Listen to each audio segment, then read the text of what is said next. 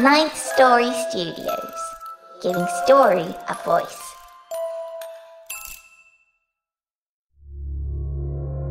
This podcast is part of the Dark Myths Collective. Visit darkmyths.org to discover more shows like this one. The darkness awaits.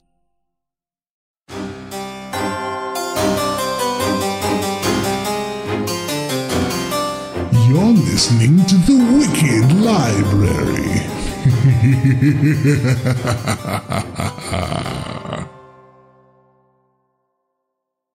Amplify your career through training and development solutions specifically designed for federal government professionals. From courses to help you attain or retain certification, to individualized coaching services, to programs that hone your leadership skills and business acumen, Management Concepts optimizes your professional development. Online, in person, individually, or groups, it's training that's measurably better.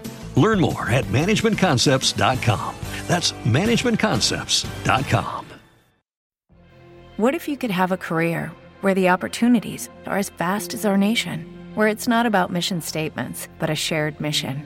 At U.S. Customs and Border Protection, we go beyond to protect more than borders. From ship to shore, air to ground, cities to local communities, CBP agents and officers are keeping people safe. Join U.S. Customs and Border Protection and go beyond for something far greater than yourself. Learn more at cbp.gov/careers. Warning. If you haven't figured out that The Wicked Library has strong themes of an adult, sometimes violent and decidedly scary nature, then by all means, keep listening. Go on, it's just that you're not going to complain about it. Oh, you can try, but you'll be scoffed at and ridiculed mercilessly by the host, the narrators, the producers, and you could bet your dangling participle me. Go ahead, try it. You're not gonna like it one little bit, but our millions of listeners will eat it up. And that's not hyperbole, kiddies. So there's your warning. Enjoy the show, kiddies.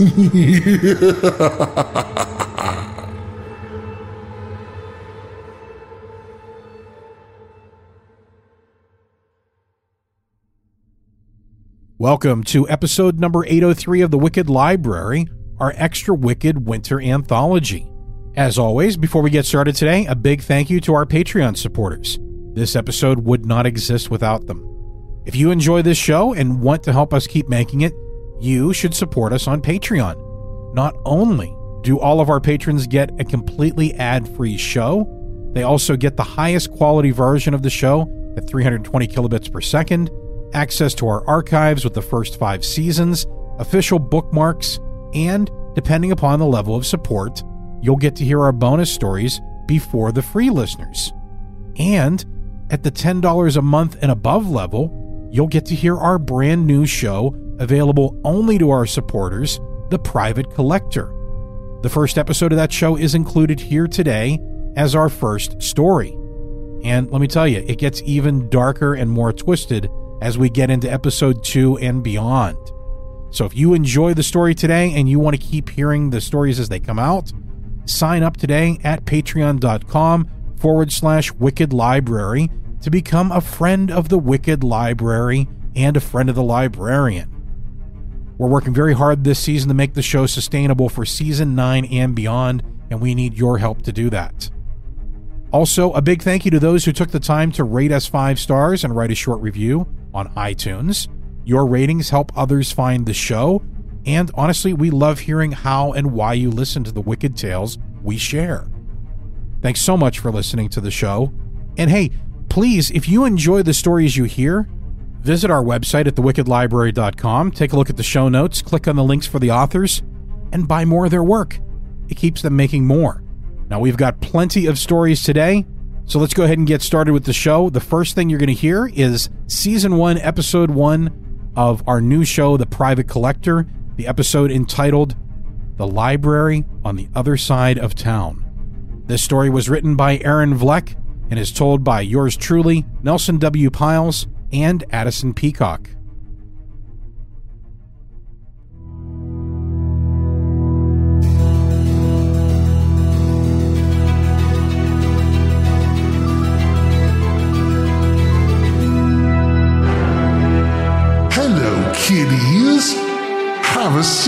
but don't relax. I am your librarian, and this time there's plenty to be afraid of. Hold on to yourselves before something else grabs hold of you. Don't worry about the lights. It's darker than ever now. Start screaming. Something extra wicked this way comes.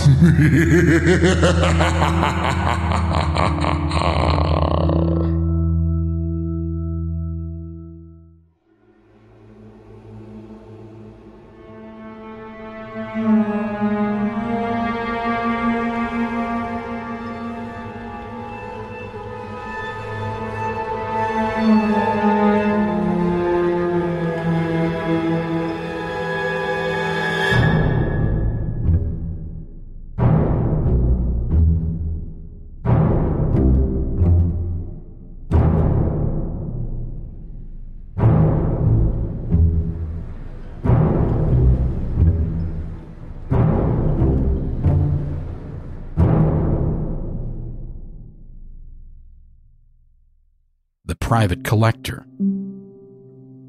Season 1. Episode 1. The Library on the Other Side of Town. By Aaron Vleck. Cartwright and Enfield Detective Agency had shuttered its doors under what they call mysterious circumstances. After 25 years of dedicated service to New York City, we was kaput. What happened to my old buddy Doug Cartwright after the big set 2 of late 45? Well, that was the mysterious part. The part that left me doing hard time on the funny farm at Bellevue and looking forward to getting paroled to warm milk and making every night an early one. Doug had come to me one day all jazzed up, saying we'd finally landed the big one, our ship was on the horizon, and soon we'd be spending big time at all the swanky joints on Madison Avenue. See, he got us mixed up with that weird shit. The stuff that goes bump in the night and always comes back to bite you on the ass. The other side of town, that's what I call it. Run by the boys in the back room. The last I saw of Doug, he was heading back to our office just shy of midnight to grab some old book that our client, a guy I'd never even met, had left for us along with instructions on where to meet him to conclude our business. Doug was spooked that night. Real spooked. Like I'd never seen him. But he wouldn't say what was hopping, just that I had to meet him at the diner on 34th and Lex, and would go from there to meet the client. Doug never turned up, so I headed back to the office. What was left of it, anyway. The place had been ransacked. That is, before it was torched and then doused with God knows what. What set me off my nut was what I'd found on the floor, whimpering, half dead, and flailing around like a stuck pig. It sure wasn't Doug. But with all those extra parts squirming around in the muck on the floor, I didn't want to know what it looked like when it was still bright-eyed and bushy-tailed. I'd pulled my .38 and was about to dispatch the thing to whatever hell was reserved for that kind of high weirdness when the ceiling peeled back like a can of sardines and a star-shaped thing reached in and grabbed for me with its claws. I took a crack on the back of the head and woke up in Bellevue 2 months later. 2 months after that, I got my memory back. I settled up with the landlord about the condition of the office and grappled with the fact that my partner was gone and probably wasn't coming back from whatever piss-poor grave or netherworld hellhole had swallowed him up. I shuddered to think that what had been on the floor of the office might have been our client. And that star thing, who the fuck knows? New York was dead to me. So when I got a strange letter from my mother, a woman I hadn't spoken to in 5 years, asking me to go upstate and look after her stepdad, a man named Leviathan Roman I'd never even met, I wanted no part of it. But she'd said he had a big house, lots of money, and was basically a vegetable in a wheelchair. And I guess that changed my tune. A little extended R&R on somebody else's dime might just get me back on my feet. I headed upstate the beginning of summer and spent the first 6 weeks nosing around and scoping out the old boy. What was left of him.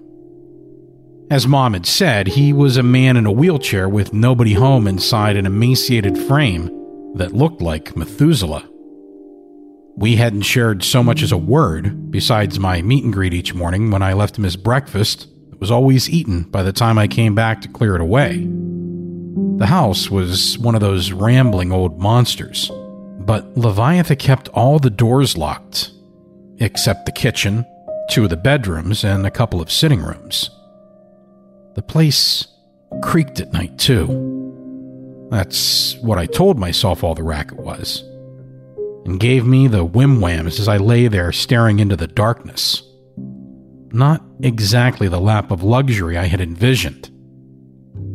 Word got out somehow that I'd been a gumshoe in the big city, and 2 months in, I was contacted by the local constabulary to help them with a missing person case. I was beginning to go stir-crazy anyway, so I welcomed the opportunity to do a little reconnoitering.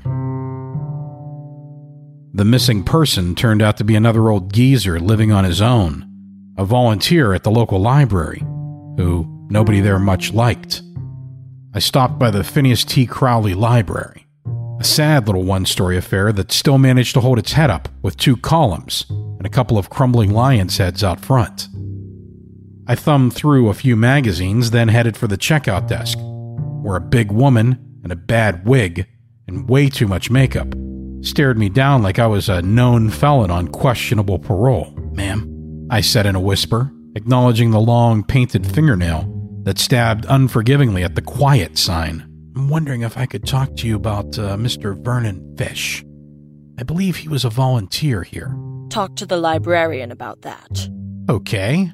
Where do I find this librarian?" I asked, seeing clearly she was one of those people who expected you to make up for every raw deal life's ever handed them. "During the day," she said, glancing around and whispering like she was going to reveal some deep, dark secret. "The librarian is in the basement, and he doesn't want to be disturbed by anyone." "Well, thank you, ma'am. I'll come back some other time. Where can I find the men's room?" You can get past just about anybody by asking them the way to the men's room, which was, fortunately, just a few steps from the stairway leading to the basement. The old spiral wooden stairs were narrow and creaked with my every step.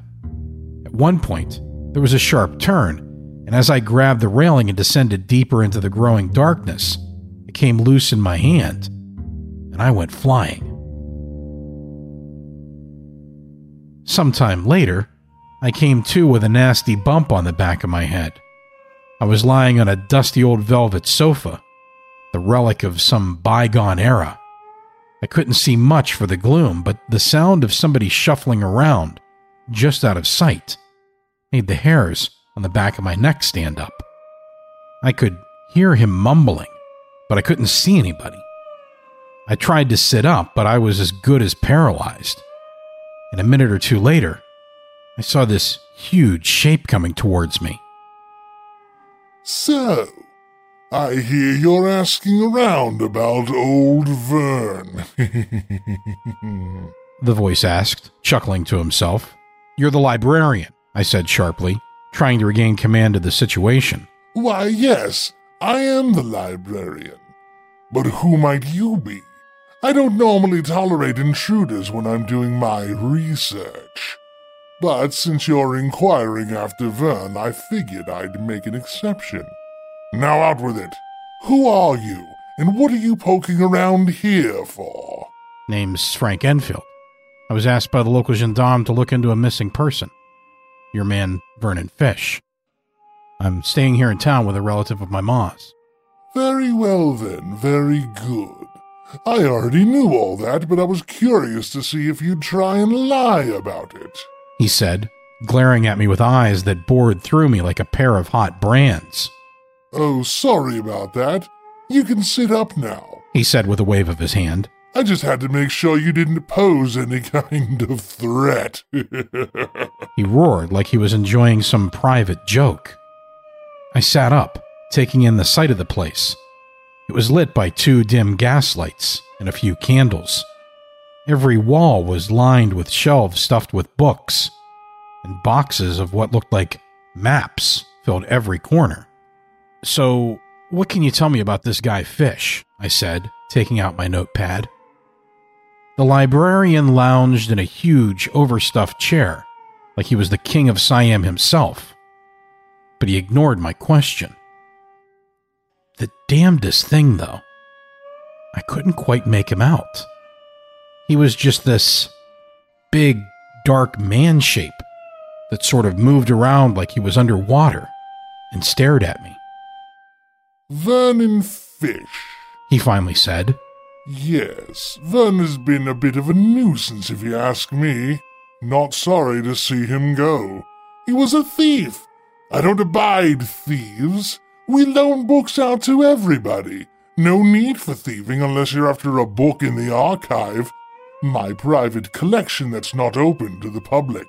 I keep that here in my office, behind lock and key, he explained, gesturing around the room with his arm. No, I'm not sorry to see old Vern disappear. The man roared again, and I knew I'd get no more out of him on the subject, but that he knew exactly what had befallen the missing man. I'm sorry I can't be of more help to you right now, the librarian said, pointing toward the door. Perhaps you could come by another time and we can talk.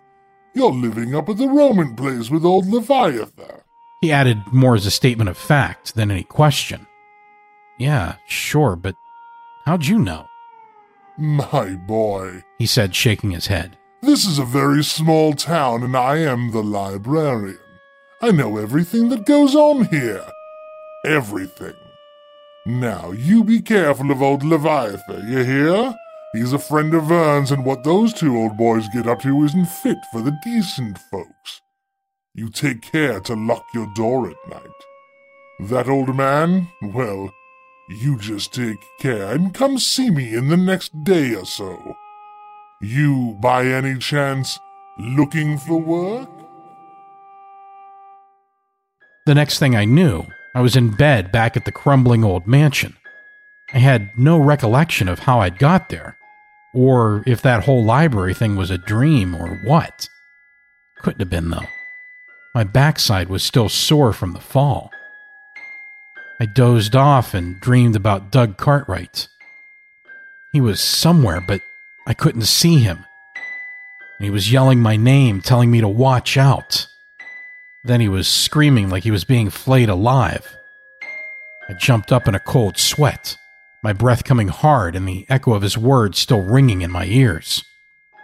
I felt eyes on me from all over and glanced sharply at the door. There was somebody staring at me from the doorway. It was Leviathan. He turned slowly and lumbered away. By the time I was out of bed and down the hall, he was in his own bed, snoring. I went back to my room and locked the door, but there was no more sleep that night. Was I going off my nut again like back in Bellevue? Or was there really something going on here?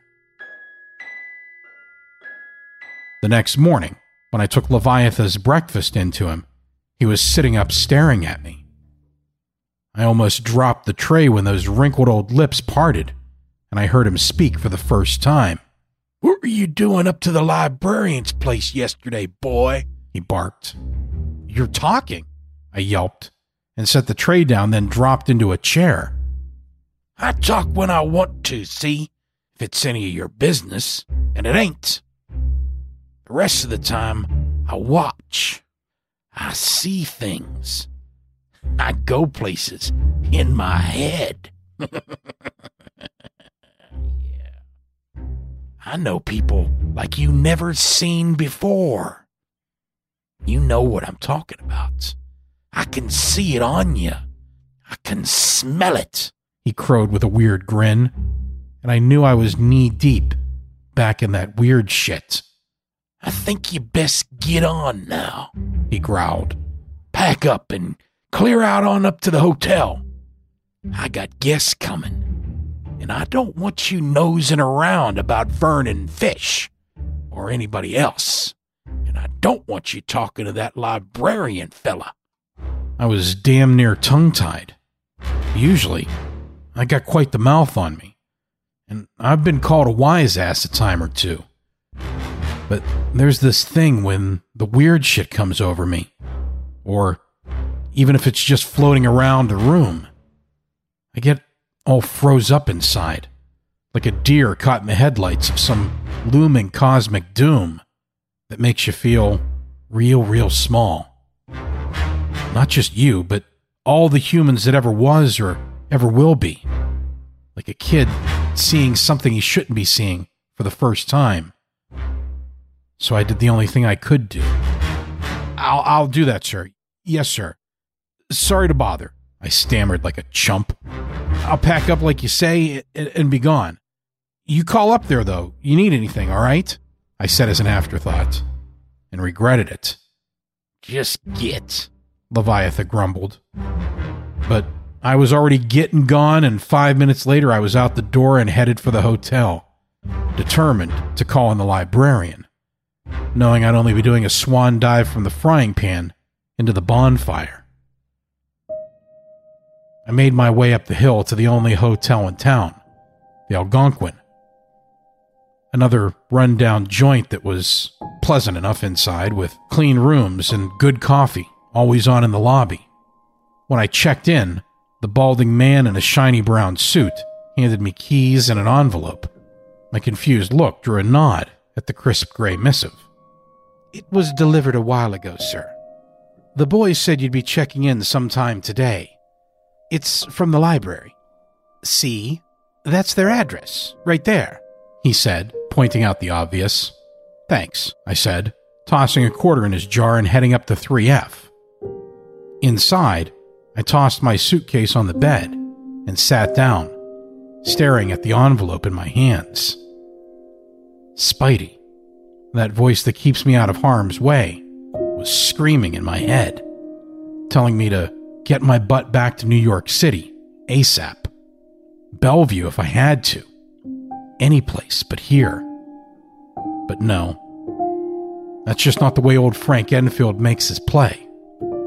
So I tore open the envelope and read the following words. Good afternoon. I thought you might be checking into the hotel today and wanted to re-extend my invitation to come see me at the library.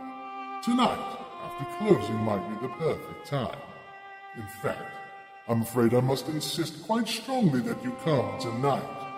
It won't be safe for you out there alone and unprotected and not knowing certain things.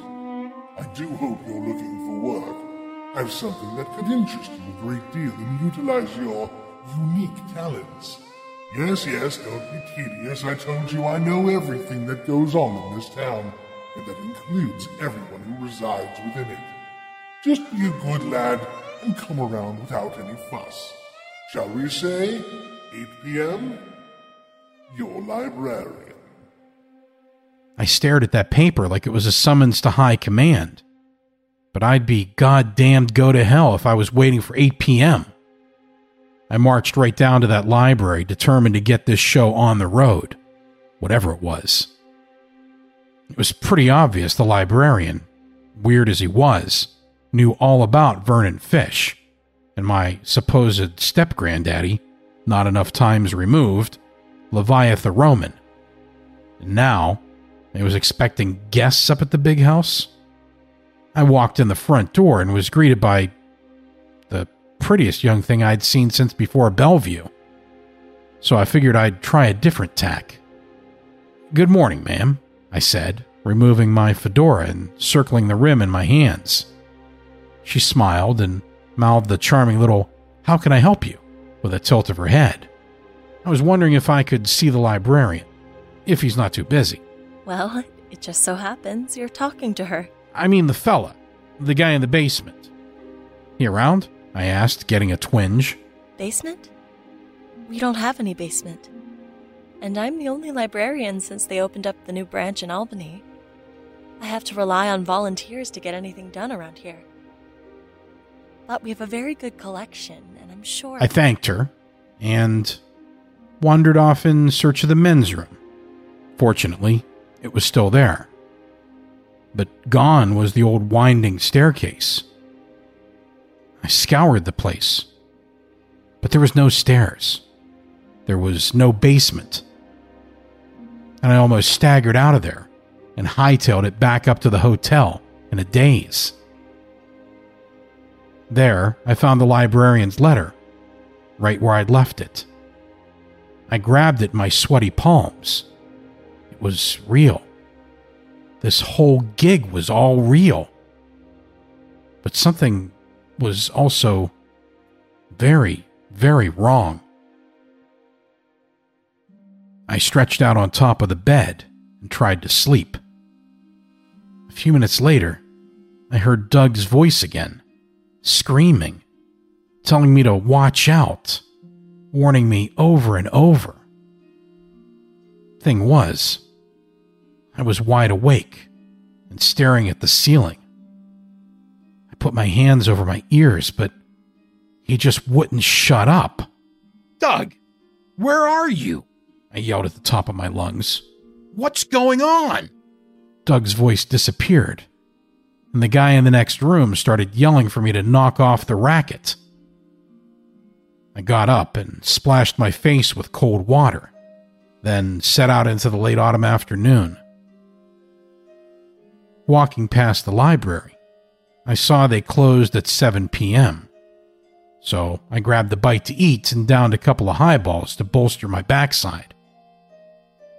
At 10 of 7, I snuck back into the library and hid among the darkened academic stacks. Soon enough, I heard the woman I'd met earlier telling everybody to clear out, as it was closing time. Then, the front door slammed, the lock clicked, and I made for the men's room. Lo and behold, there was the old wooden staircase winding down into the bowels of a basement that, swear on my mother's future grave, was not there just a few hours earlier. Careful to avoid that loose railing, I tiptoed down, and at the bottom of the stairs, I came face to face with a massive set of carved wooden doors, with no doorknob, lock, or any visible means of entry. There was, however, an ornate door knocker that I lifted and banged 3 times, demanding entrance. The door immediately swung open, and the librarian stood towering over me. Well, aren't you the early bird? Do come in since you're here, he said, closing the door. I'm just going out on some rather urgent business, but I'll return in 1 hour. Wait for me here. Do not leave this room under any circumstances. Then he was gone. Just gone. I looked around the room, but he was nowhere. So I collapsed on the sofa and tried to get my wits together. That's when the thunder and lightning started in. The day had been sunny. Now it sounded like we were in the middle of a hurricane. I walked over and picked up a book. Then I heard the voices again. Doug yelling for me to save myself, get out of town before it was too late. All that kind of crap. I heard Leviathan's voice purring in my ear, saying he was sorry and he wanted me to come back to the mansion. I could stay as long as I wanted, that I should come tonight, now, right away. Then I heard Doug sobbing like a baby, and the old man laughing. After that, nothing. Like when you're waiting for the other shoe to drop. Minutes later, an explosion rocked the world, and even knocked me off the sofa, while a dozen voices started screaming in my head. Agony, pain, curses, and worse. I heard Doug again, and Leviathan wailing like Jacob Marley in chains. And then another voice Spidey told me was Vernon Fish, speaking in tongues and gibbering like an idiot. I curled up and laid there shivering like a scared pup, waiting, listening. But the librarian didn't come back. Somehow, I pulled through the onslaught and later fell asleep, or passed out's more like it, and dreamed of books, ancient books, books leather-bound and out of legend, books with voices all of their own, talking in my head like they were men and women, each telling me their own story and begging me for help, pleading voices, crying, promising things I'd never dared wish for. I fell asleep after that, and all the voices drifted away, one by one. When I woke up, it was 8 a.m., and there was still no sign of the librarian.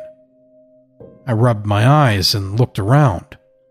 The door was open, and a shower of golden dust filled the beams of light falling from above.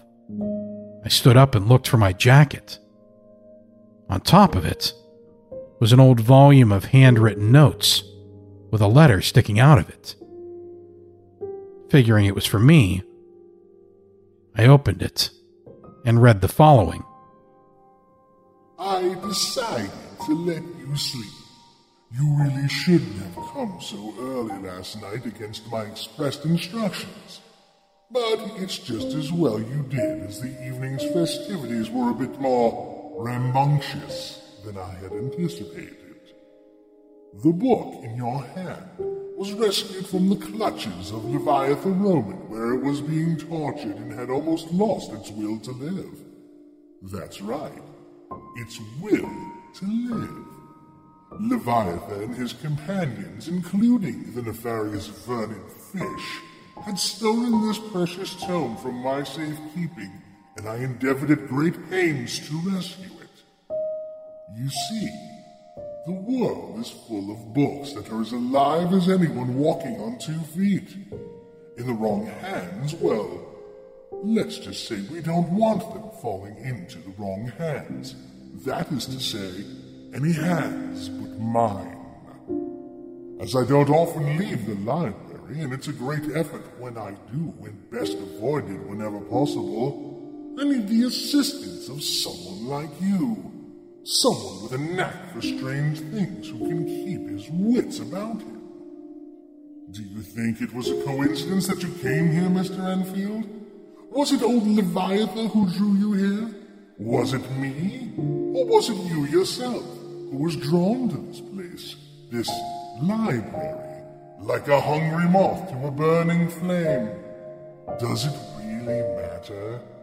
Leave now before the library opens for the affairs of the day, but be back here tonight at 8 p.m. sharp. Not a moment before or not a moment after. And we shall begin. Your librarian. P.S. You might want to wander past Leviathan's house on your daily constitutional. You might find the progression of things interesting. I did just that, of course, and found that Leviathan's place had been destroyed. It looked like a tornado had chewed it up and spit it out, then torched the rubble. It kind of reminded me of my old office. I shivered in my heavy topcoat with the whim-whams, the touch of the weird shit on my spine. I did wonder, though, about my old partner Doug. What did he have to do with all this? I noticed something catch the light of the morning sun, and my hackles shivered again. Tiptoeing through the muck, I picked up an object and stared at it. It was an old U.S. Army WW1 dog tag. The name on it was Montana Z. Phillips III. I squeezed it hard and put it in my pocket. Montana Z. Phillips III was Doug's granddaddy. And that dog tag had never left my buddy's pocket since Montana Z died, when Doug was just a kid. That night, at 8 p.m. sharp, I was standing in front of the librarian's door, just as he'd instructed, waiting to jump into what I knew was already well underway. I figured whatever work he had for me was bred in my blood and bones, and there was no way to face it other than full on for Sunday and both feet in to the knees. What happened next would be a far cry from Bellevue, and sure as shit certain to be a whole lot more interesting.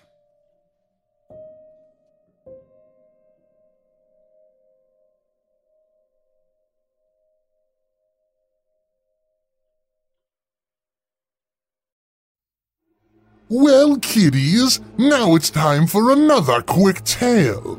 This one deals with a powerful hunger burning deep inside. A hunger so intense and so overpowering that when unstopped, it can transform a man into a beast. Let's find out what happens when Henry spends all his time in the basement, working on his inventions, and ignores the hunger deep inside. Henry, are you down there? Henry? Hungry. So hungry. Let me out. Oh no, not again, Henry. Why don't you just let me sign us up for HelloFresh? You could be making dinner yourself every night and not letting it come to this. You turn into this monster every time you're hungry. Dinner hard. No time to cook. Must do science. Now, let me out. Henry, I've told you before, all the ingredients come pre-measured in handy labeled meal kits, so you know which ingredients go with which recipe. It's not hard at all. And you won't even have to spend all night in the kitchen, because recipes only take around 30 minutes. No, too expensive. Must spend money on science. That's just ridiculous, Henry. With HelloFresh, it's easy to cook delicious balanced dinners for less than $10 a meal.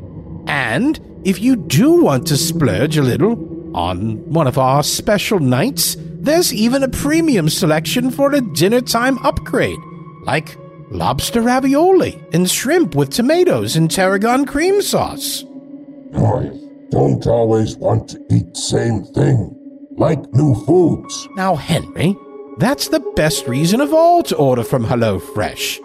Not only do they have 3 meal plans to choose from, classic, veggie, and family, but they have a huge menu, so you'll get to taste and try new things. You can go right to hellofresh.com/menus anytime to see what's coming up. Too late. Hungry now. Let me out. You know I can't let you out when you're like this, Henry. But I have good news. I decided to sign us up already, because they have a promotion where you get 30% off your first week if you use the promo code WickedLibrary30. Our first meal box came today, and I cooked dinner for us. Food? Food to eat? Yes, Henry. Here, I'll slip it under the door. It's pulled pork tacos with black bean salsa and cheddar cheese. You know I can't really cook, but this was so easy. It is good, isn't it? If you ask me, there's nothing more satisfying than cradling the tortilla in your hands and contemplating all the tasty toppings before leaning in for a big, juicy bite. Hey, that was really good. Can I come out now? Of course, Henry. Now that you're not hungry and angry anymore. If only our very hungry man had taken the time to visit HelloFresh at HelloFresh.com and entered our promo code of WickedLibrary30, all one word, he would have gotten 30% off his first week of HelloFresh and avoided having to hide in the basement. It's a good thing Gabriel did it for him, or who knows what might have happened. Even if your kitchen and the thought of cooking has always been the stuff of nightmares for you, you can feel confident cooking HelloFresh with the simple recipes outlined on pictured step-by-step instruction cards. So easy, even a desiccated corpse living in a mystical haunted library can do it. Ooh, tacos! Stop hiding from a future of easy, tasty home-cooked meals delivered conveniently right to your door. Visit HelloFresh at HelloFresh.com and enter the promo code WickedLibrary30, all one word, for 30% off your first week of HelloFresh. That's HelloFresh.com, promo code WickedLibrary30 for 30% off your first week. Our next story is written by the original creator of the show, Nelson W. Piles, told by yours truly. Nelson's latest book, Spiders and the Daffodils, is available on Amazon now, as is Everything Here is a Nightmare, the collection that today's story comes from.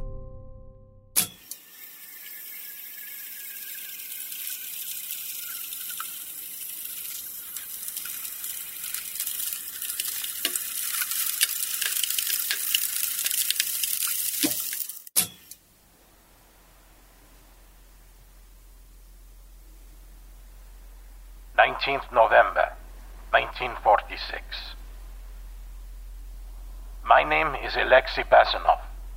I'm an engineer major for the Red Army. I am recording this in English, as it seems likely that this letter may be discovered by an English-speaking explorer. There is also a short letter in Russian, in the off chance that there is a search party dispatched to retrieve me. If you are hearing this, I am already dead. Very sad to say, you might be soon as well. There isn't anything you can do about it now. Stop looking around you. There is no one else here. But be assured, you are being watched. I am recording this, knowing what is about to happen to me. And honestly, what may possibly happen to you. Hopefully, it will end with me. I am a Soviet officer. Excuse me, a Russian officer. I no longer wish to think of myself as Soviet. I am a man, but sadly, it is why I am marked to die, and possibly you as well. It's not going to happen to you right now. You have time, but not a lot of it. Neither do I, so pardon me if I skip some things. It was built by the Japanese. They blasted rock in this forsaken part of the world and built the lighthouse. For all intents and purposes, it was a good idea. A generous idea.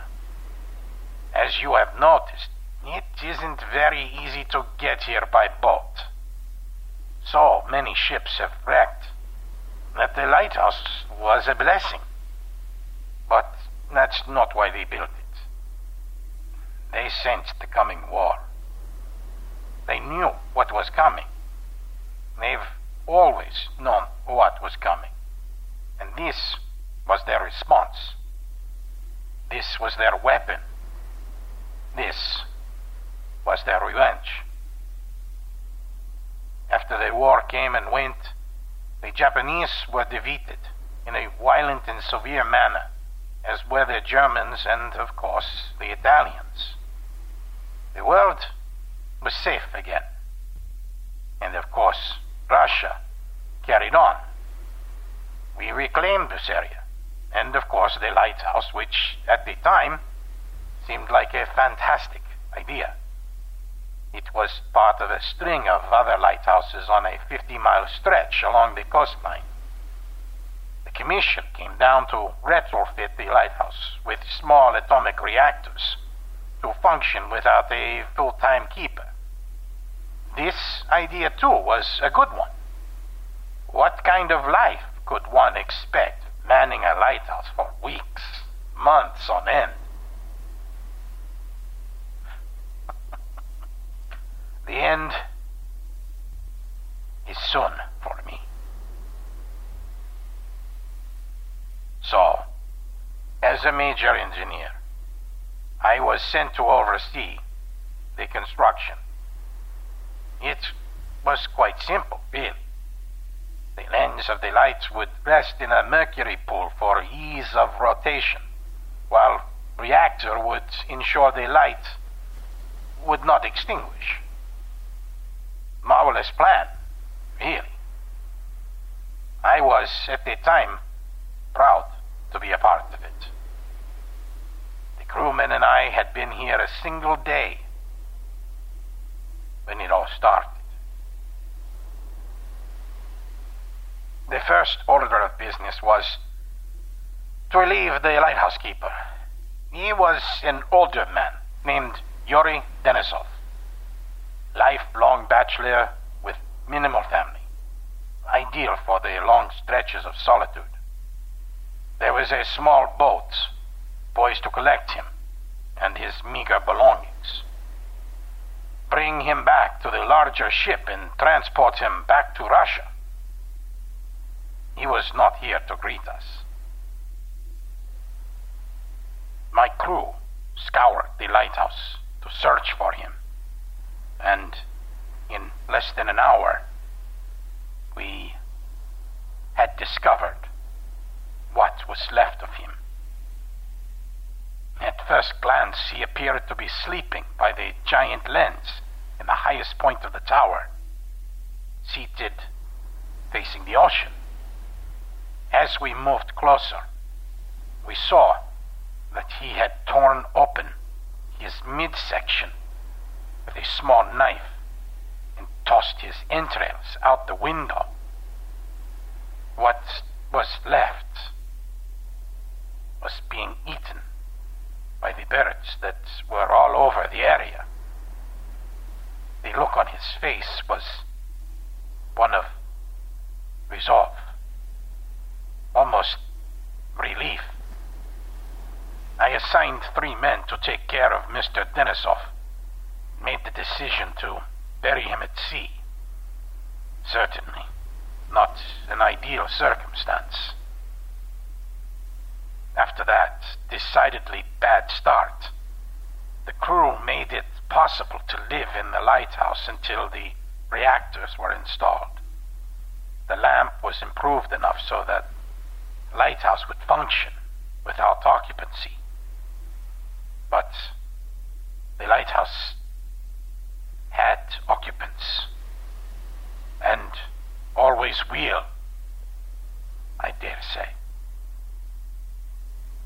I will jump ahead for the sake of time.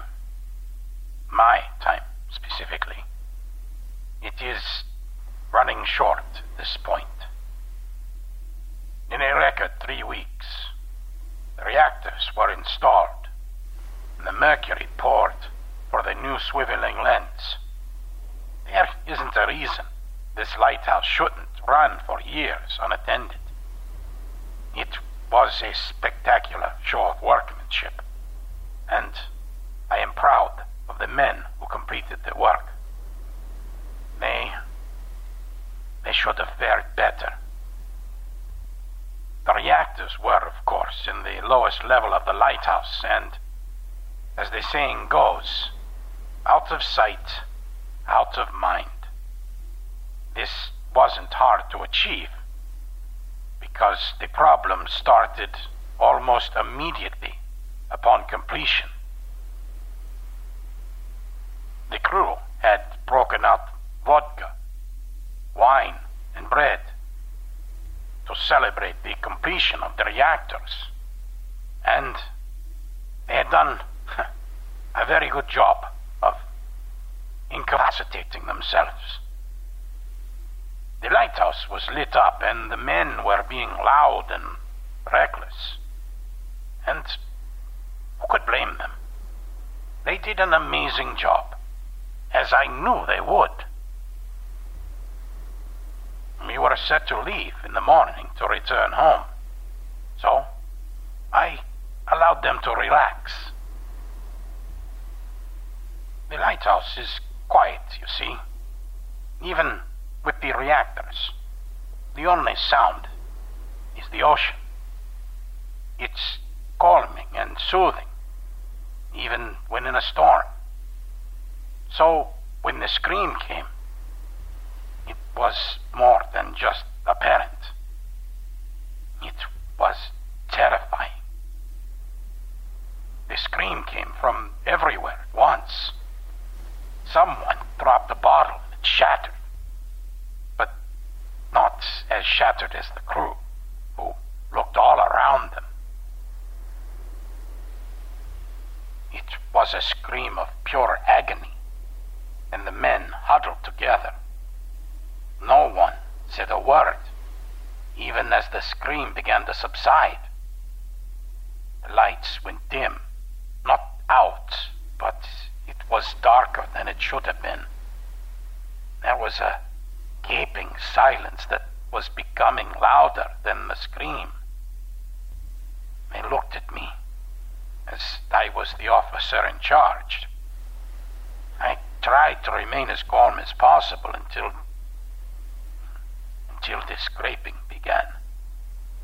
It sounded like someone raking a metal pipe against the curved wall in front of us. Huddled as we were, it was hard to move, but I was able to take one of the torches and scour the wall for the sound source. There was nothing but a symbol on the wall, one that had not been there previously. No one knew what that symbol meant. No one but me, of course. It was Japanese for death. I did not tell the crew this, as they were already in a panic. The sound of metal scraping once more began, but this time from the center, where the crew were now all clutched together. One of the men screamed, and the group separated quickly, making a circle.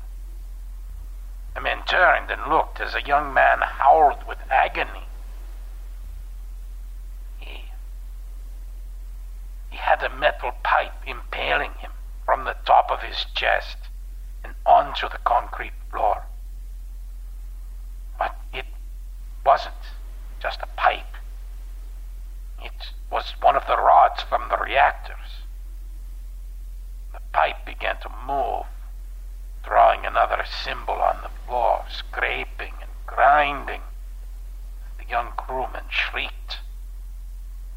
No one dared move or say a word beyond gasping.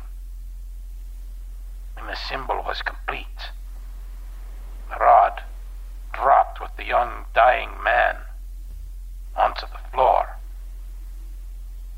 Blood spilled onto the symbol, covering it. But I saw it. I knew it too. The symbol was hate. Again, I said nothing about it, but instead urged the men to make haste to the outside of the lighthouse, to which they agreed. And, of course, the door, it wouldn't open. Every light in the entire lighthouse snapped back onto full, and the men reacted. "Open the door!" they began to yell. "Let us out!" The scream returned, and the metal scraping sound began anew. The men and I turned to see the rod pulling itself out of the dead young man and hover in the air. Then horizontally and flew at the nearest crewman. It skewered 3 of them and lifted them up, screaming. It flipped them over quickly, and they slid off, howling until they collided onto the wall on the opposite side of the room. It made a sickening sound, crumpled, broken, dead and bleeding on the floor. The men shoved me aside. I was staring in disbelief and tried to break down the door.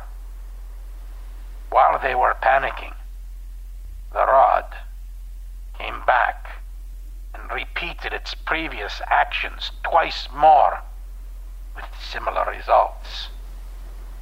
The men were so obsessed with the door that they hardly noticed that they were being picked apart by an unseen force bent on killing them all. The 20 men that had come to this forsaken lighthouse was now halved, and the culling continued. The rod claimed another 2, but this time they were flung at the men trying to open the door. 3 of them were struck dead upon impact, while the other 3 were knocked over, myself included. The rod suddenly dropped loudly onto the floor, and one of the last remaining men was lifted from the floor and slammed into the wall with crushing force. His limp, broken body was then manipulated up and down against the wall in random patterns. The 2 men left screamed in terror, but I did not. I watched the message being scraped in blood on the wall. It was a larger symbol at this time. The body was hurled to the ground with a sickening thud, and the door opened. The 2 remaining men bolted through the door, and I quickly followed them out. The 2 men ran outside toward the ship, but I went to the entrance to the basement level. The symbol was for Kokorison, or Ouija. That's when I understood there was a small chance I could do something about it. I ran down to the basement and opened the door. Everything worked fine and hummed perfectly. I looked at the floor, really looked at the hard concrete floor. There weren't just cracks in them. There were symbols, Japanese symbols etched into the floor. I scoured the floor where I could, and it was covering the entire floor. And now, under the reactors as well. The lighthouse was a giant conduit for malicious entities, a gateway to the other side. And it was not only open, but angry, very angry. I backed slowly out of the basement and climbed the stairs. I walked toward the small makeshift dock where I assumed the 2 men had already left. And they had tried. The boat was there, but in broken pieces, as were both men. They appeared to have been torn into shreds and left in random strips on the rocks. The birds were already feasting. And so, here I am. You are hearing this. And you're likely to die. But perhaps my confession will save you. It's all that's left to do. That's what this is now. A confession. Although not personally involved, I am Russian, not a Soviet.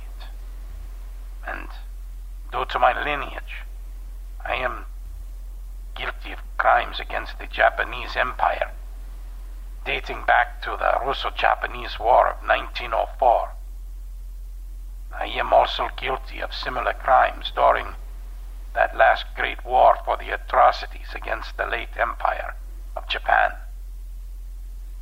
These crimes I am guilty of, I'm ashamed to say. I was a translator for the European forces as I endeavored to learn the language and culture in 1932 as a mere underling for the Red Army. My interceptions of transmissions led to the capture of forces in the Pacific, which led to horrible deaths in the gulags and prisons. I don't know if this will work to break this curse for whoever travels to this God-forsaken place.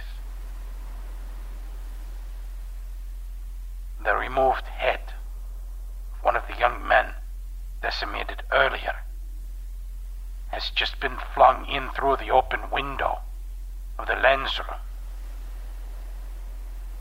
Death beckons. May it be swift. Alexei Basanov, Engineer Major, 19th November, 1946.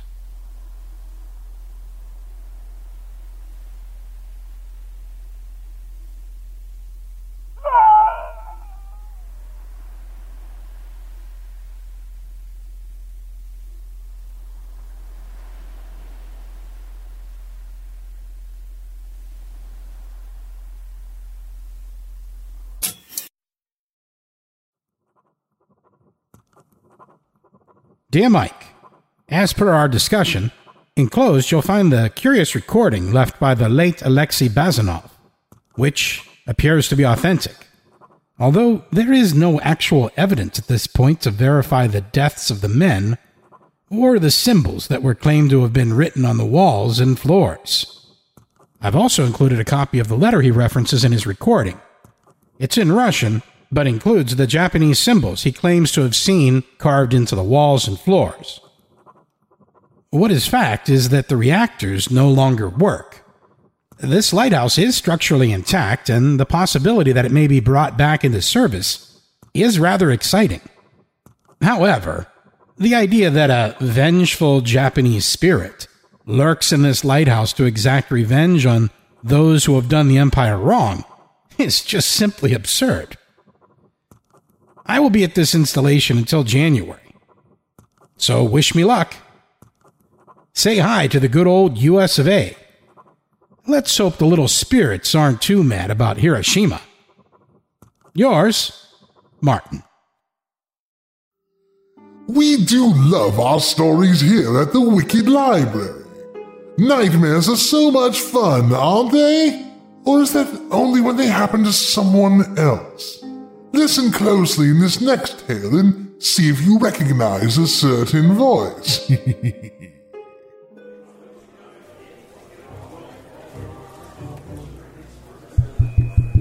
Okay, everyone. Time to settle down. Let's take our seats so we can begin. As always, I'd like to welcome everyone to Monsters, Apparitions, and Demons Anonymous, the only support group chartered to help monsters and other dark creatures with their problems. I'm glad to see so many of you back again, and I'm happy to see a few new faces too. Who'd like to go first tonight? Hello, fellow agents of chaos. I'd like to share. Hey, what's the library? Didn't think I'd ever see him. Go ahead. Well, here's the thing. I'm having a really hard time giving some of our listeners nightmares now that they've been buying their mattresses from Casper. Casper products are so cleverly designed to mimic human curves that they provide supportive comfort for all kinds of bodies. We told our listeners to visit Casper.com/Wicked Library and enter the promo code Wicked Library, which gives our listeners $50 towards select mattresses. And now people are sleeping so soundly it's becoming impossible to give them dark dreams.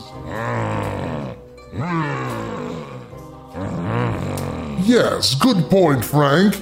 Even if you normally feel like you're on fire, and trust me when I say I know how that feels, Casper's breathable design helps you sleep cool and regulates your body temperature throughout the night.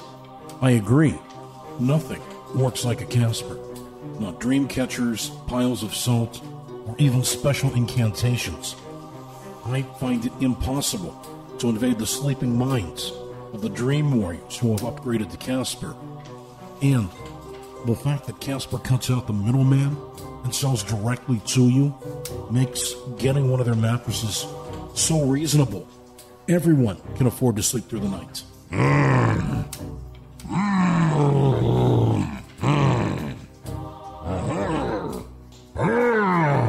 Right. The Wave has a premium support system to mirror the natural shape of your body. And the Essential has a streamlined design at a price that won't keep you up at night. Frank speaks the truth. How can we give anyone nightmares when everyone is getting $50 towards select mattresses by visiting Casper.com/Wicked Library and entering the promo code Wicked Library? Yes, I fear it's something I'll lament for years to come. I can't even make the listeners afraid to place their orders since Casper has hassle-free returns if you're not completely satisfied. Too scary to think about. Okay, everyone, calm down. It's scary, but surely we can come up with a solution. I'd like to say something. Go ahead, Santa. Well, I happen to know for a fact that Vlad, Frank, and even Jerry over there have bought mattresses from Casper. It's two monsters. It's two. Well, you really should try one.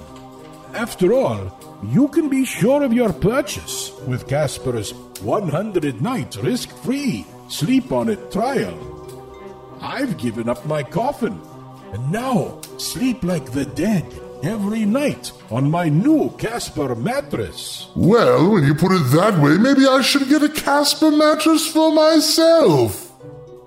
Casper is so comfortable it gives your nightmares nightmares.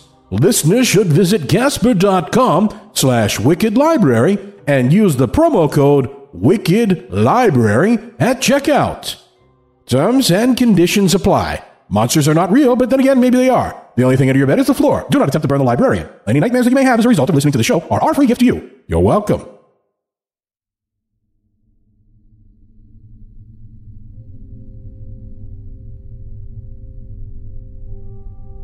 Our next story is written by returning author Lee Foreman, told by yours truly.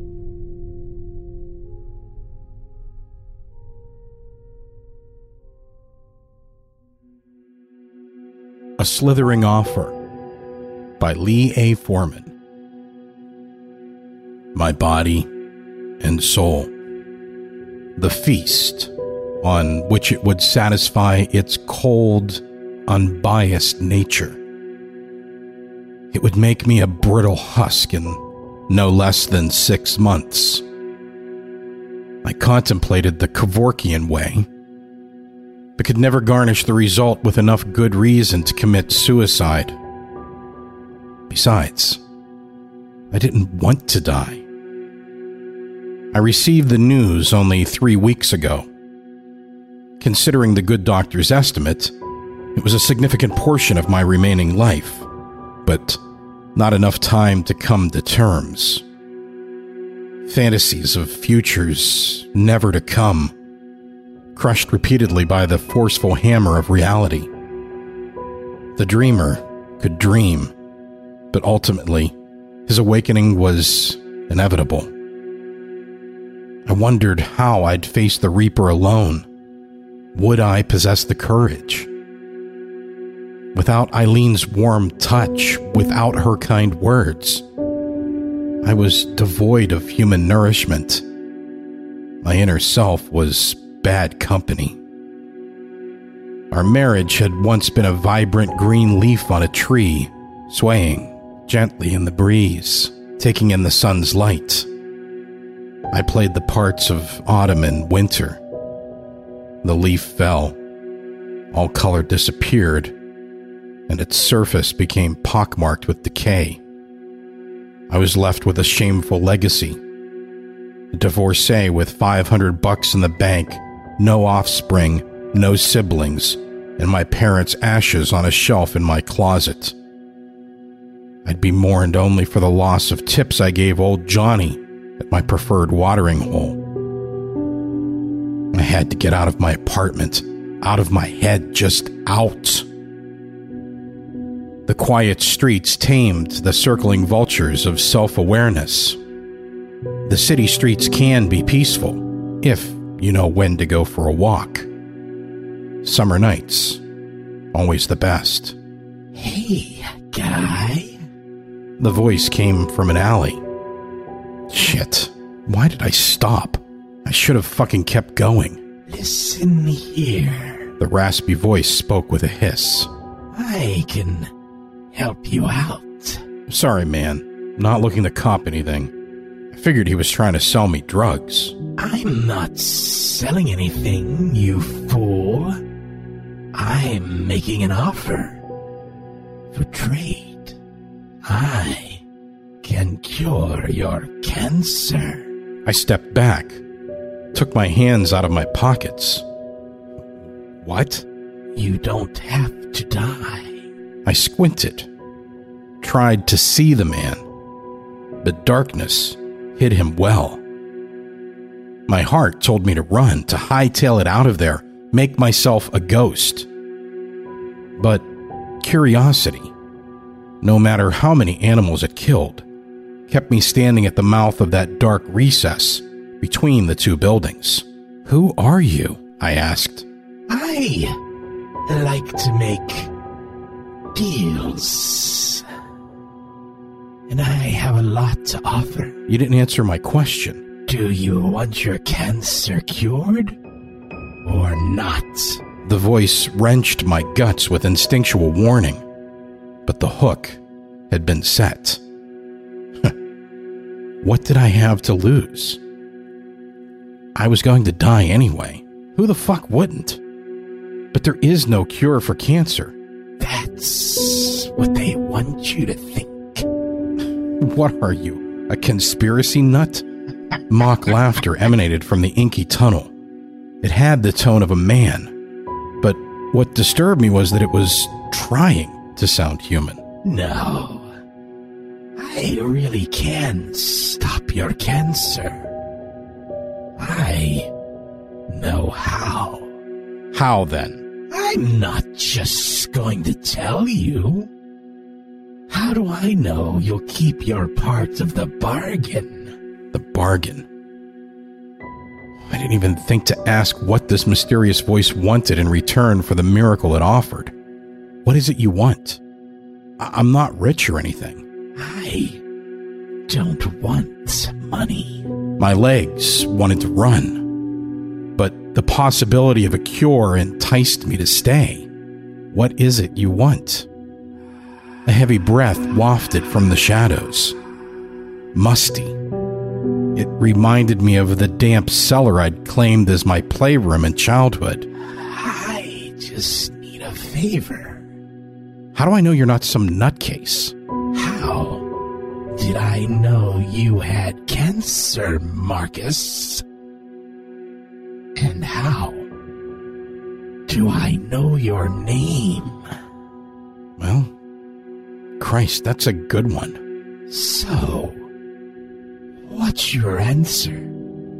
You want the cure or not? Now he sounded like a drug dealer. Fuck it. Got nothing to lose. You gonna come out of that alley or what? Because I'm not going in there. Don't worry about that, Marcus. All you have to do is say the word.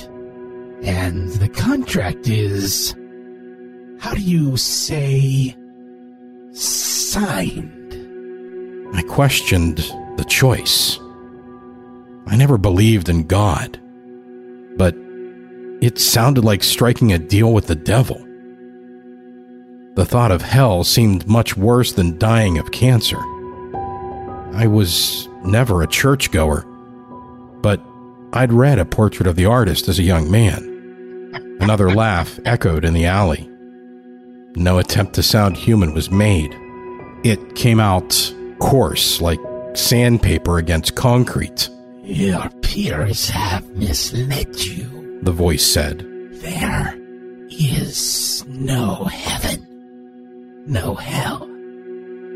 Things are as they are. There is nothing more. Only things you don't know. What things? Never mind, boy. Just perform the task I require. And you shall have your cure. What do I have to do? There's a guy.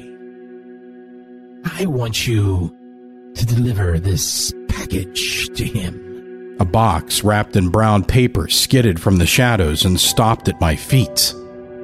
A name and address were crudely scrawled on the top in black marker. You want me to deliver a package? That's it? This is bullshit. Oh, I promise you it's not.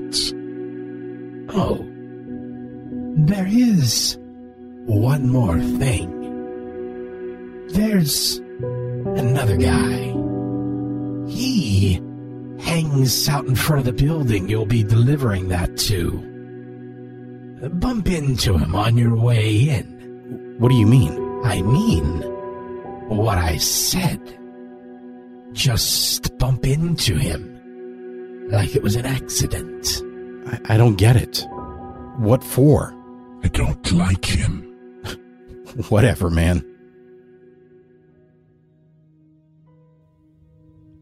Walking 9 blocks to reach my destination didn't feel like a chore, more a respite from the horrors of my diagnosis. A brief lull from the routine of life and the sloping of oncoming oblivion, just beyond which lies a bottomless pit. With the hope of a cure, I had to avoid falling in. I came to the address, and there he was. The guy. He stood outside the door, leaning against the railing of the staircase, taking long drags from his cigarette. I watched him from the corner of my eye as I neared. He didn't pay me any heed. At the last step, I pretended to trip. My shoulder brushed against his arm. Sorry, man. Missed that last step there. He didn't say a word, only took another puff and blew smoke in my face.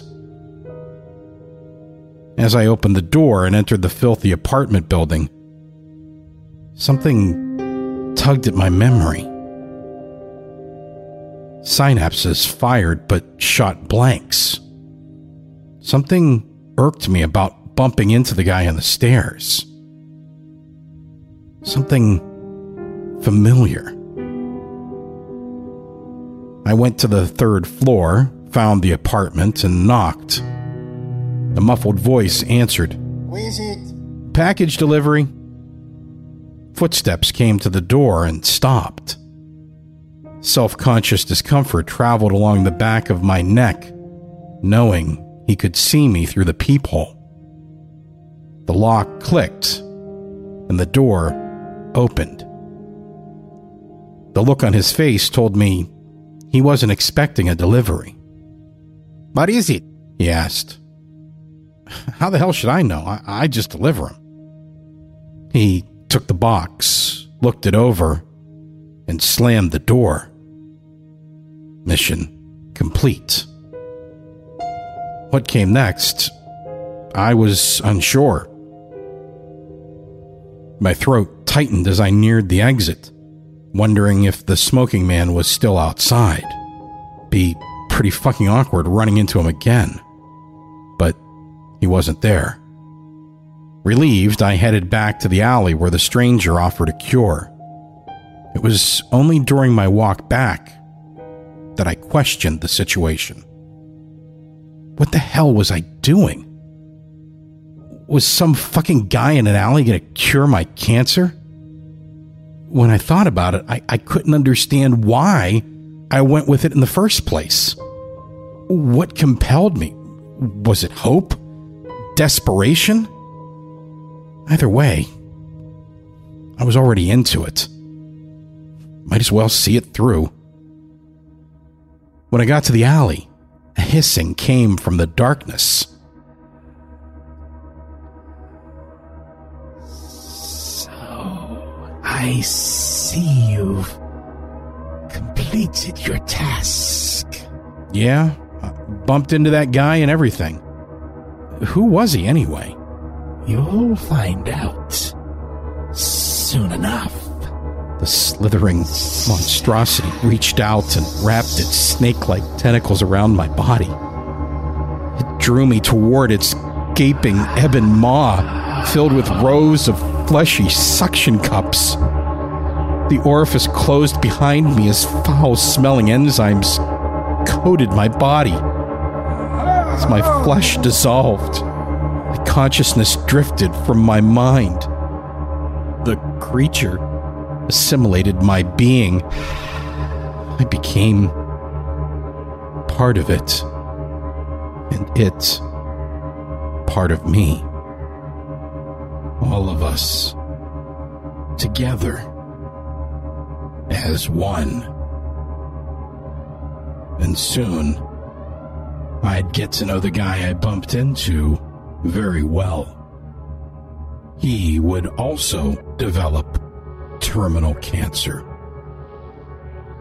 No doubt he'd take the deal, just as I had. Same as the man who had bumped into me.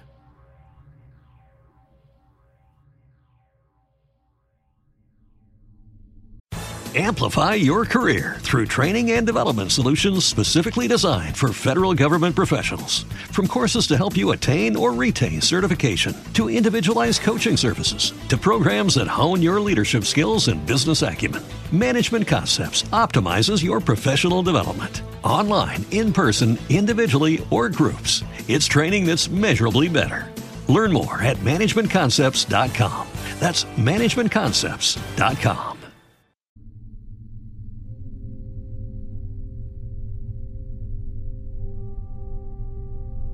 Wrapping up the show today, a story by returning author Caitlin Marceau, Conqueror, told by our good friend Jeanette Andromeda and her husband, Immortal Alexander.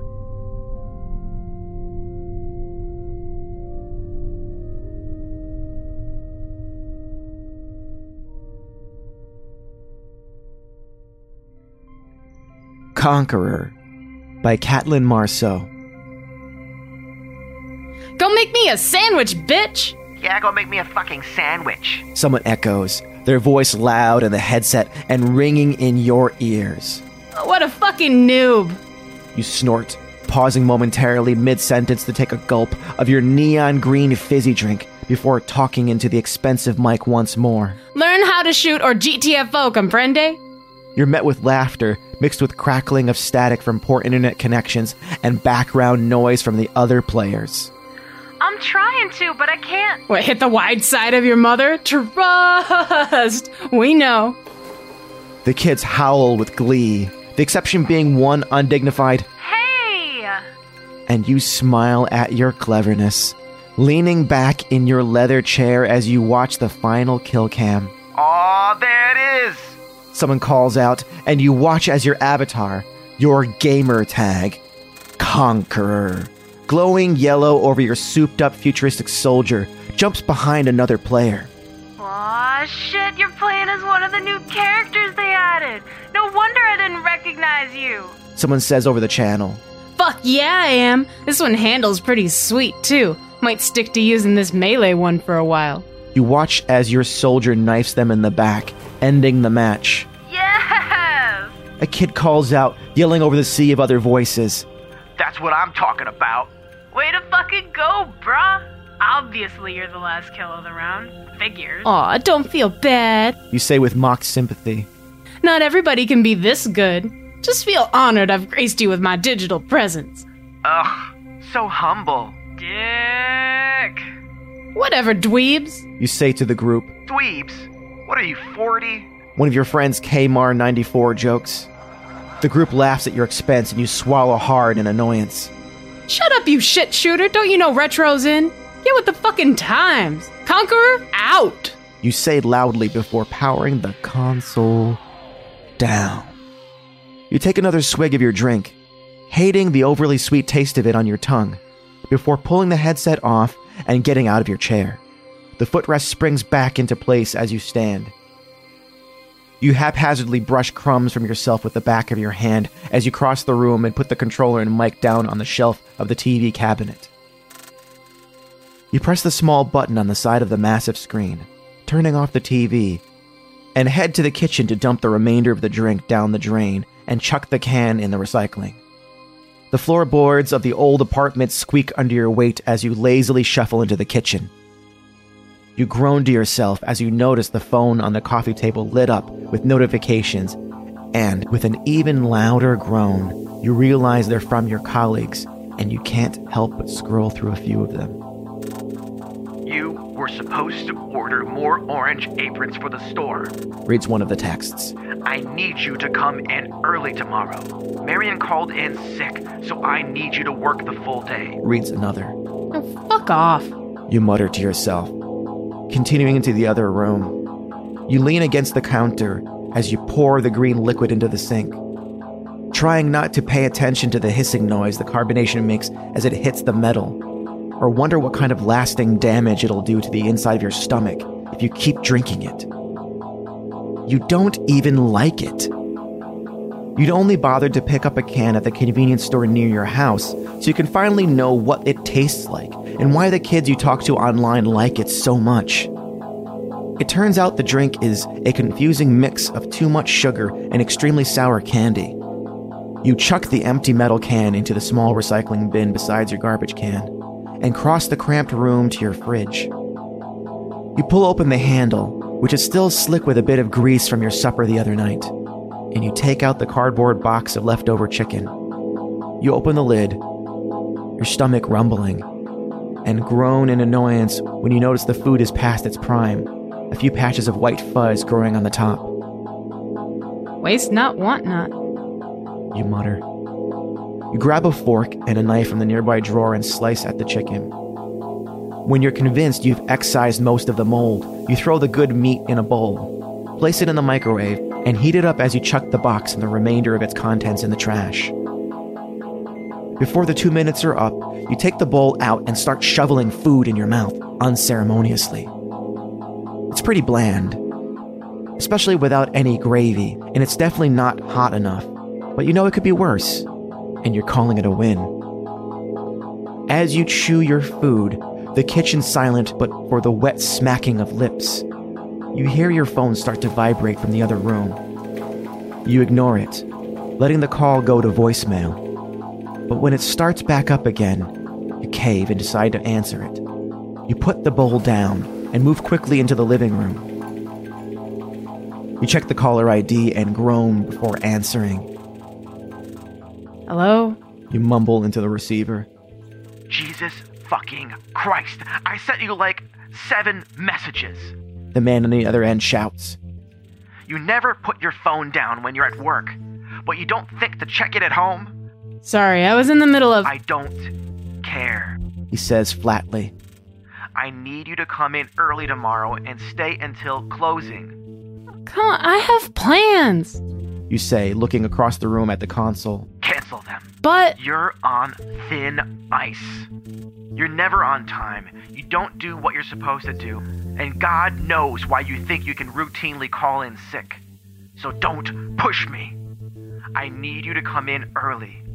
I need you to replace Marion, and unless you can prove to me that you have an appointment, a dead relative, or something that's genuinely important to go to, then I expect to see you there tomorrow. Otherwise, I'll be forced to find a new cashier who can be. Got it? Yeah, I got it. Good. Your boss says, sounding tired. I'll see you in the morning. Don't be late. He hangs up the phone and you listen as the line goes dead. You hold the phone in your ear longer than you need, knowing that by now the phone app has closed and your ear is pressing against the home screen. Eventually, you lower the device and put it back on the table. You hate your job. You hate your boss. And the idea of spending a day surrounded by annoying customers and colleagues who think they're better than you is enough to make your throat tight and your chest hurt. You stare at the game system across from you, not wanting to go to bed angry. Decide you'll play and de-stress for a while before calling it a night. You turn the television back on, press the start button on the remote, slip the headset in place, and flop down into your leather chair. You log into the game, picking your new favorite character from one of the menu screens, and join an online match already in progress. Feeling a swell of relief as you're met with the sound of static and banter. Your gamer tag glows yellow in the top right corner of your screen. And you feel the tension melt as you slide back into your role as Conqueror. When you play, you're a god to the kids you kill online. You can forget that you're a middle-aged cashier. You can forget the way your career went up in flames when you were spotted with a patient less than half your age. When you're plugged in, when you're Conqueror, you can forget how shitty real life is. For a little while, at least. Hey, dumbasses, miss me? You know something's not right even before you open your eyes. You can feel the uneasiness spread throughout you as you stare at the back of your eyelids, trying to pinpoint the source of your mounting anxiety. Opening your eyes, you move your head, trying to work the stiffness and kinks out of your neck. Your disorientation makes the room unfamiliar at first, and the second it clicks, you're filled with dread. You're still in the living room. You must have fallen asleep in your chair. You look around and see that your remote has fallen off your lap and onto the floor, your headset resting beside it. The television and console are off, and it takes you a moment to piece things together. You were playing and got tired, and you wanted to keep going after a short break, but you must have nodded off instead. You rub the sleep out of your eyes with one hand as you get to your feet, grabbing your phone from the coffee table. You press the home button, and when the screen stays black, you hold the power button down. An empty battery symbol flashes across the screen, and you grumble to yourself as you go into the bedroom to plug the phone into the charger by your nightstand. You wait another minute before holding the power button down. Your phone slowly coming to life. The screen lights up, and you want to scream when you realize it's 11:42 a.m. Almost 5 hours later than when you were asked to come to work and roughly 20 minutes from when you were originally supposed to start. Then comes a flood of missed texts, voicemails, and even an email from earlier in the morning. Thomas tells me you're still not in. Are you on the way? 6:57 a.m. Where are you? Are you almost here? 7:03 a.m. I told you not to be late. 7:48 a.m. Answer your phone. 9:03 a.m. Collect your things and drop off your apron by the end of the week. 10:28 a.m. You open your inbox and realize that the message is a dismissal email from the company. They sent you instructions on how to collect your possessions and leave your uniform, and a notice that your belongings will be thrown out if you don't come to collect them in a timely fashion. The message tells you that the date your insurance will end, your final pay, and the record of your employment will be mailed shortly. They thank you for your hard work and wish you the best with your future endeavors, but kindly remind you that they do not provide references. You're not sure whether to laugh or cry, whether to be outraged or grateful that you've finally been released from your boring, soulless job. On the one hand, you hated working there. The fact that everyone was so pleasant and couldn't seem to differentiate between being colleagues and being friends drove you mad. On the other hand, it was a job. Something you desperately need. And the Home Improvement Center had been the only place that was willing to hire you after the rumors about your firing scandal had circulated the community. You dial your voicemail, press play, and then delete the messages before listening to them. If the email and the million texts are any indication, the messages were probably left by one of the managers calling to give you shit, and someone from Human Resources letting you know that they were firing you. You want to whip the phone across the room, watch it hit a wall and smash into little pieces. You'd even settle for just crushing the screen. You're so angry. But instead, you power down the device and return it to its spot on the nightstand. You take the pillow from your bed, hold it over your face, and scream into it. You know it's obnoxious of you. Childish, even. But it helps relieve some of the anger threatening to push you over the edge. You get up from your spot on the edge of the bed and head into the kitchen. You put a pot of coffee on and lean against the counter as it brews. You debate sleeping the day away, but decide against it. There are more productive ways to use your rage. As the coffee brews, you head into the washroom to clean yourself up. You take a quick shower, towel yourself dry, and throw on an old t-shirt and a pair of baggy sweatpants. You head back into the kitchen and pour yourself a large cup of coffee, taking a sip while it's still flaming hot and enjoying the way it leaves a trail of heat down your throat and into your stomach.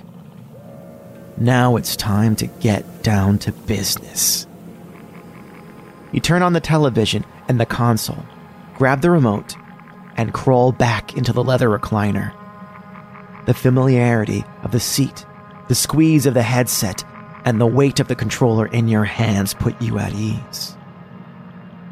The day's been rough and you need a pick-me-up.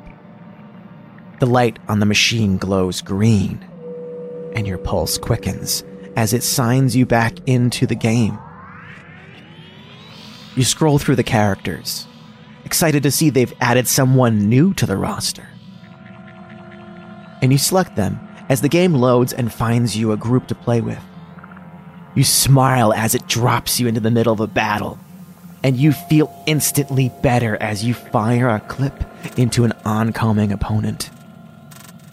No way! Someone calls through the headset. Oh shit, y'all! Conquerors joined us. Yup. You say with excitement. You guys ready to watch a real pro play? We're all dead. Someone says in the mic. Oh, sweet. You're playing as the new gunner they added. You know it. You say, struggling to make your voice sound right. It's hard sounding like a teenage boy on a normal day, and the effort of it strains your throat. You'd rather sound like a teen than yourself, so you force yourself. You've seen how vicious the online community can be, and you know what could happen if they decided to turn against you. You move your character forward, a thrill running through you as you start playing. You move your avatar across the map, dodging bullets and bombs as people are ripped into shreds beside you. You're never on during the day, Kmart95 says through the mic, cursing under his breath as you shoot him. So? So shouldn't you be at school or some shit? Shouldn't you? He snorts. Yeah, but I had my mom call me in sick before she left for work because I wasn't feeling well. You can practically hear the air quotation marks. Oh, savage. Why are you home? Slept through my alarm. Idiot. You can't disagree with him. Maybe, but I'm an idiot that's gonna kick your ass. You're an idiot that's gonna try. The two of you play a few more rounds of the free-for-all mode, each of which you most definitely won, before opting to play a few team rounds. Sure, there's not as much glory when you win with another player. But this kid just gets you. He understands you. Even if he maybe doesn't know everything about you. And it makes you happy. You swell with pride whenever you win a match. And you feel unstoppable. Hell, you are unstoppable. You're Conqueror, after all. These indie developers are mental, man. He says to you. They keep adding new characters in the game and updating glitches and shit. You don't see the big guys doing stuff like this. They make you spend a fuck ton to get one shitty DLC character, and it's usually so glitchy. Right? You shout your agreement. These guys are so good. Probably because they know we're like a super dedicated community or whatever. Like, there's not a lot of us, but we're all fucking addicted to this shit. Any word when they're putting out a sequel? Nah, I don't think they're gonna bother. TBH. Kmart94 says.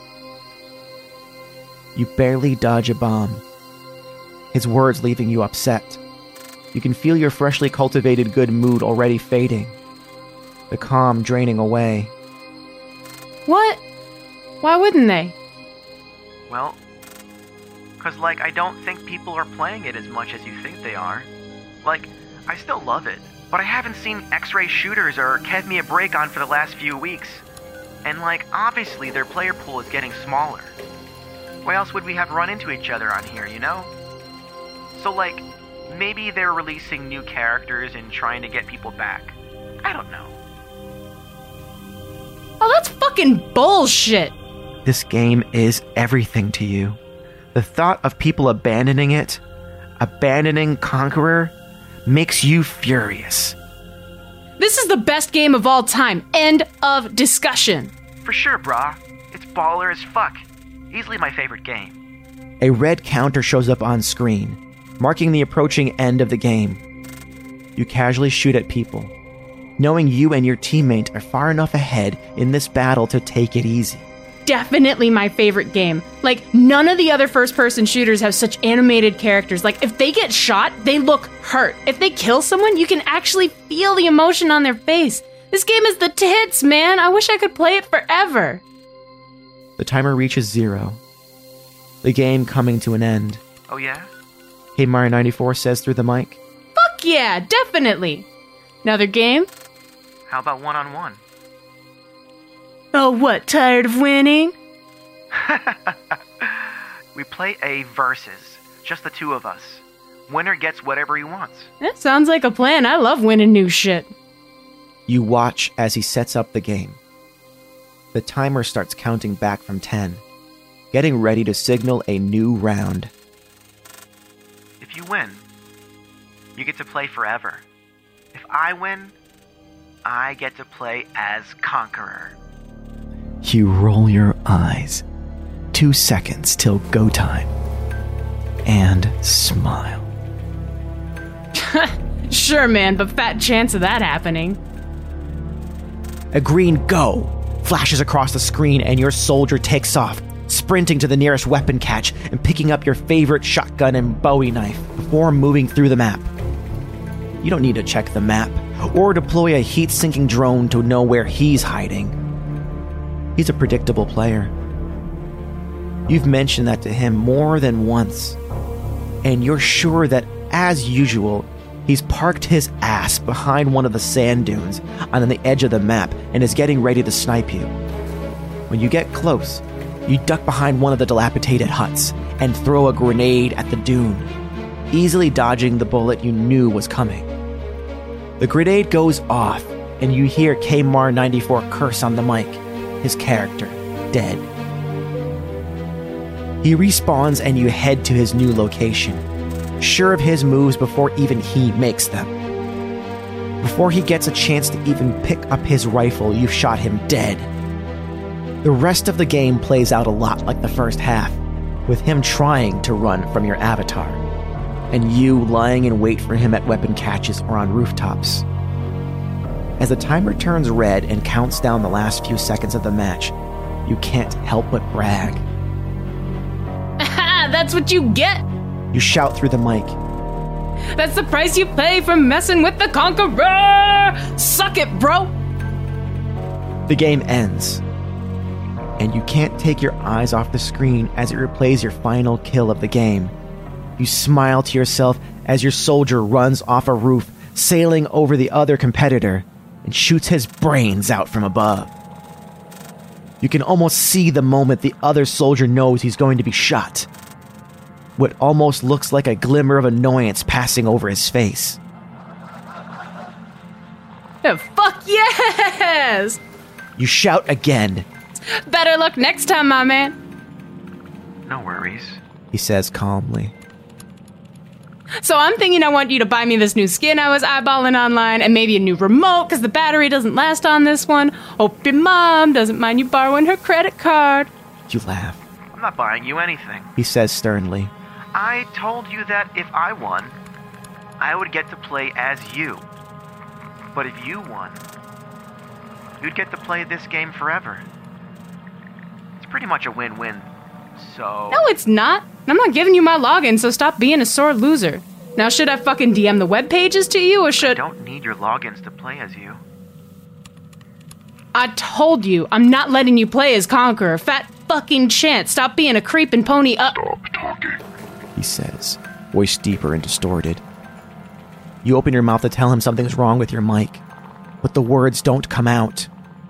You try again, but still, you're silent.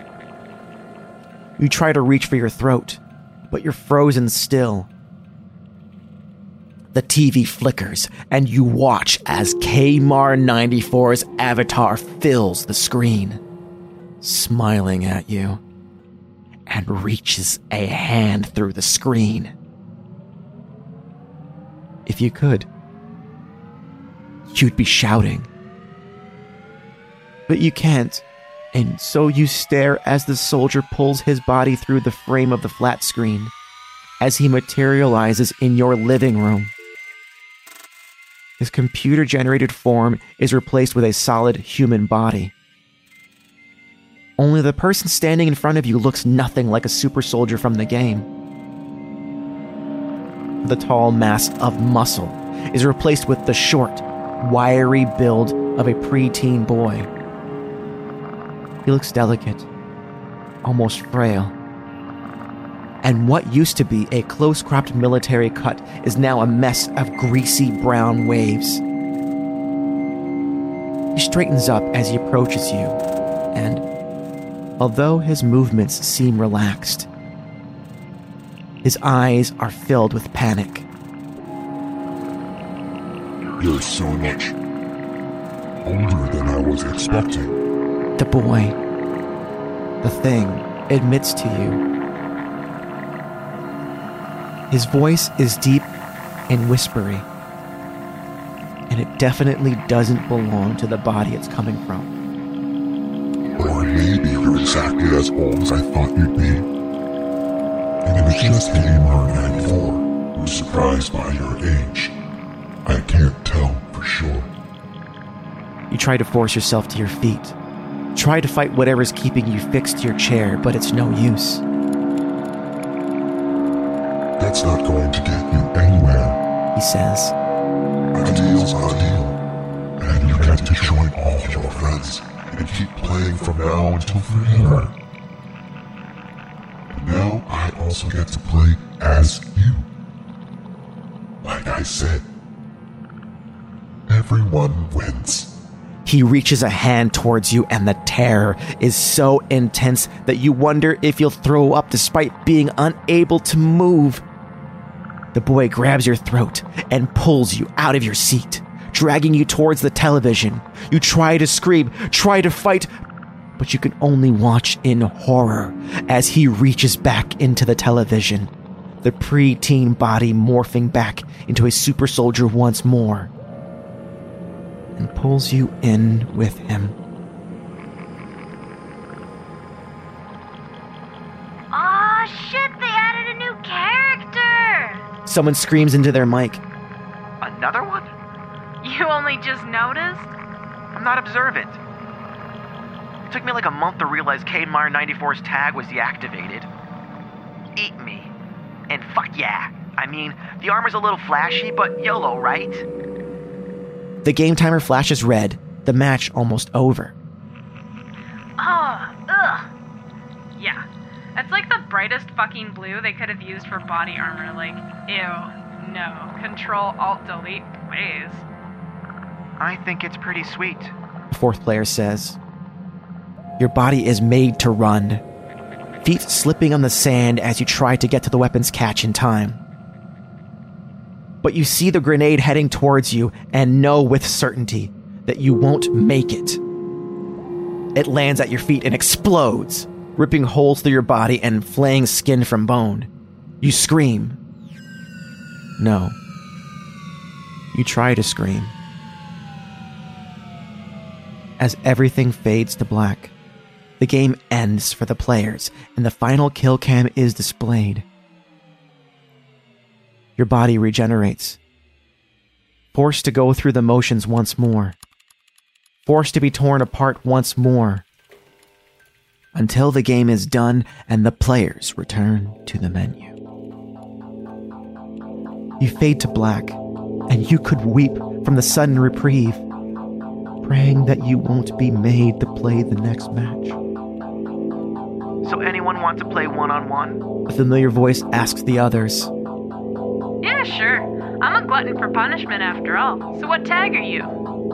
Try to warn him. Try to scream. But, as ever, you remain dead silent. Conqueror. I'm Conqueror.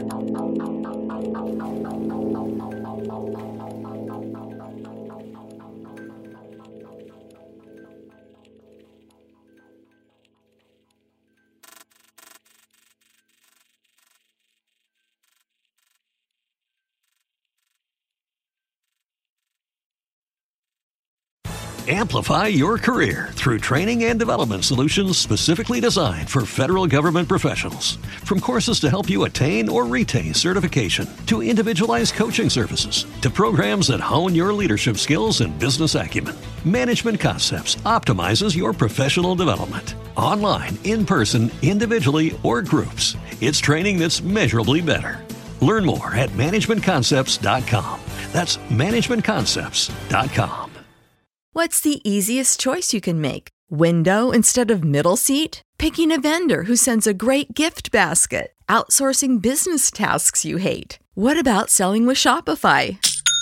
Whether you're selling a little or a lot, Shopify helps you do your thing, however you cha-ching. Shopify is the global commerce platform that helps you sell at every stage of your business. From the launch your online shop stage to the first real-life store stage, all the way to the did we just hit 1 million orders stage. Shopify's there to help you grow. Whether you're selling scented soap or offering outdoor outfits, Shopify helps you sell. Wherever and whatever you're selling, Shopify's got you covered. Sign up for a $1 per month trial period at shopify.com/try. Go to shopify.com/try now to grow your business, no matter what stage you're in. Shopify.com/try.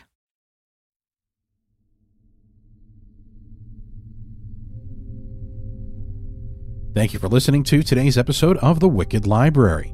The Wicked Library is a Ninth Story Studios production. ninthstory.com.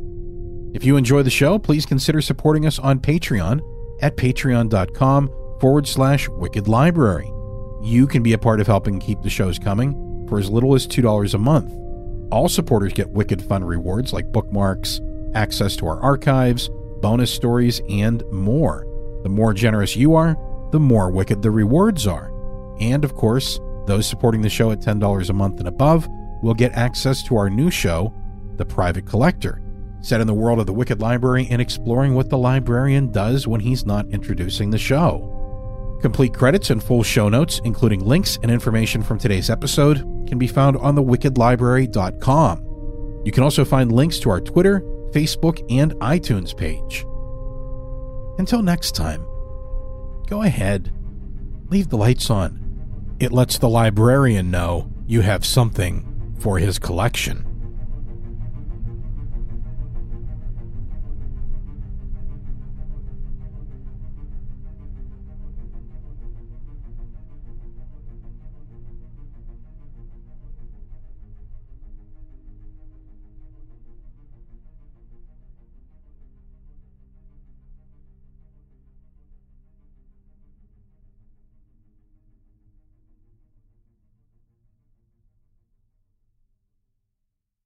Spin your passion into a business with Shopify and break sales records with the world's best converting checkout. Let's hear that one more time.